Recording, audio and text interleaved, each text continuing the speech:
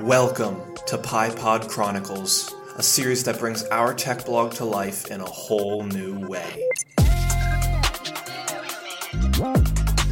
Covering an array of topics surrounding Python and tech, from programming tips, best practices, and so much more. Let's get immersed in Python with the Nerd Nook on the go. Great to have you guys back here to PyPod Chronicles. Thanks for tuning in. If you've been keeping up with the blog, then you know me. I'm Rusty Raccoon. But if you've been keeping up with the podcast, I'm Josh. Welcome back to episode 14. I gave this one a title, Creating a Python Dashboard with Plotly. You heard me correctly, a dashboard. This is going to be a step-by-step guide. Now, it's difficult to follow along without being able to hear code, right? So if you guys head over to the blog in the link in the description of this episode, you will find an article creating a Python dashboard with Plotly. And this is some of what I'm going to be talking about in this episode. And hey, while you're over there on the blog looking for this article, grab yourself a free copy of my handcrafted Python guidebook that I've made specially for you guys.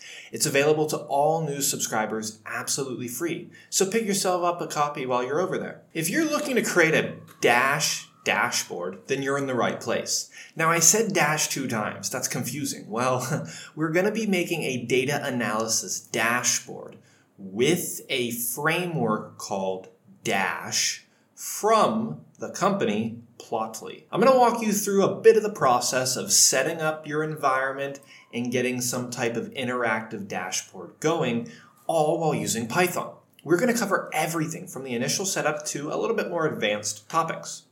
I've been experimenting with Dash now for a few months, which it's been incredibly helpful because this is a powerful framework that has allowed me to build web-based analytical applications using my home language, Python. It leverages the simplicity and the ease of use of Python along with a bunch of the interactive capabilities that Plotly brings. So you're able to create these cool, dynamic, customizable dashboards that are like essentially real-world websites. Before we dive in, right, we need to get your development, your environment ready to go. So first things first, if you don't already have Dash and Plotly, which I assume you don't, let's get that installed. I'm on a Mac, so I'm going to run pip3 install Dash in my terminal, as well as pip3 install Plotly. And this can be done in one chunk as well. If you're on a Windows, you can probably do pip install. That works most of the time as well. Now that you have your development environment set up, it's time to create a basic structure for your dashboard.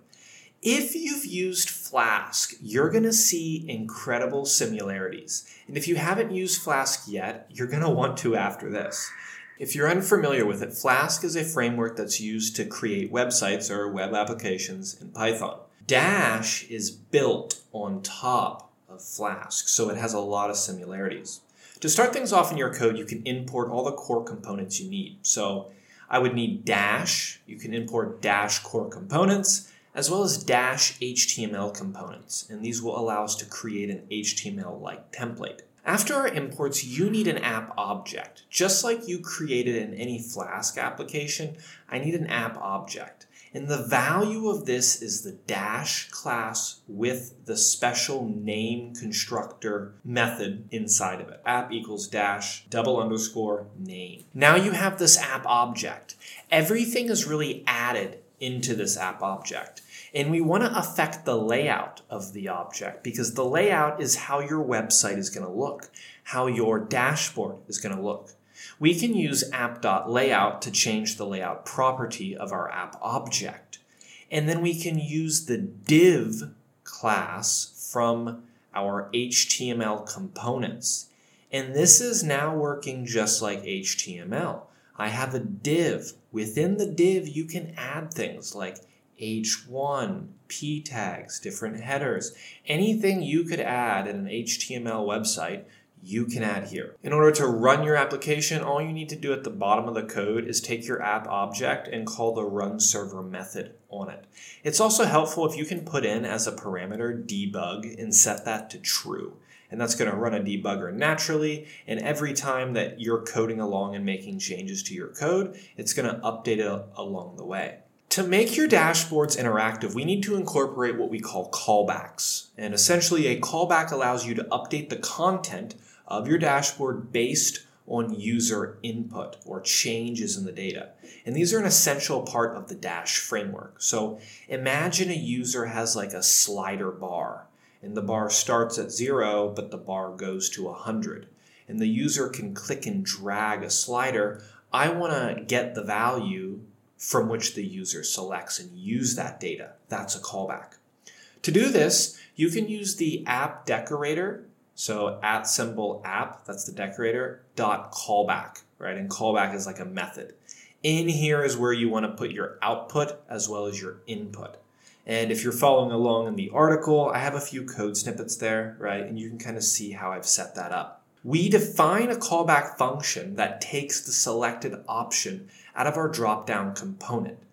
Inside a callback function, that's where you put all that logic that you want to continuously update your chart along the way. The purpose of these amazing callbacks is to create a dynamic and responsive user experience. A big part of working with Dash is all about user experience, what the user's going to see.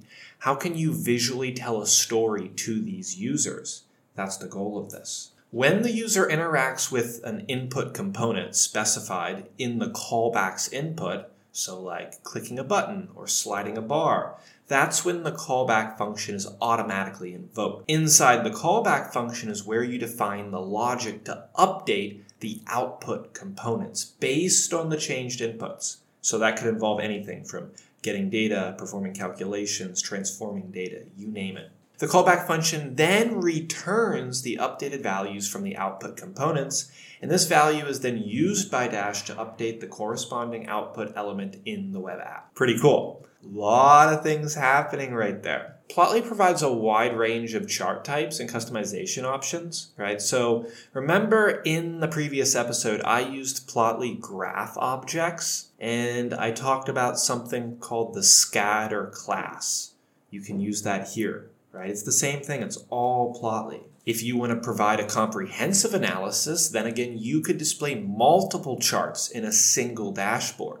That's really powerful. So a few advanced plot types that you might see around in Dash and Plotly. And in Plotly, remember, you can use multiple charts to display multiple different things to a person. But Plotly has a bunch of charts. There's the scatter plots, pie charts, heat maps, 3D plots. I can make a 3D plot to represent data in 3 dimensions. It's so powerful. Think of all the visual effects you can do. A visually appealing and user-friendly dashboard, that can significantly improve any user experience. It can keep customers coming back, and that's your goal. Dash Framework provides several components to enhance the user interfaces, like drop-down boxes, sliders, check boxes, you name it. There's objects for it. Once you have this application, you need to deploy your dashboard. You may want to deploy it to a web server or share it with others. Well, Dash has a few options for you, including hosting. So you can actually host your Dash dashboard on a platform like Heroku. That's wildly popular. Or you can deploy it on your own server. Just check out some of the Dash documentation because that's going to help guide you based on what you're looking for and the type of computer you have. Let's wrap things up for this episode. You've been introduced how to create a Dash dashboard, but more specifically, you've been introduced to what is the Dash framework. I've introduced a few steps you can take. I've given you some code examples along the way as well. With this knowledge, you can create your own interactive dashboards to create these visually appealing applications. You can use the Dash framework with other visualization libraries too, like Matplotlib or Seaborn. That's perfectly fine. Dash is designed to handle small to medium-sized applications. Anything large scale, you might want to start looking towards Flask or Django. And my final point is, yes, you can incorporate real-time data updates to your dashboard. You can do this through the topic I mentioned, callbacks. That's all for now. Thanks, guys, for tuning in for this episode of PiePod Chronicles. And be sure to check out the blog if you're looking for more. As always, the link is in the description. Let's help our community grow. Until next time, I'll see you guys in the next episode.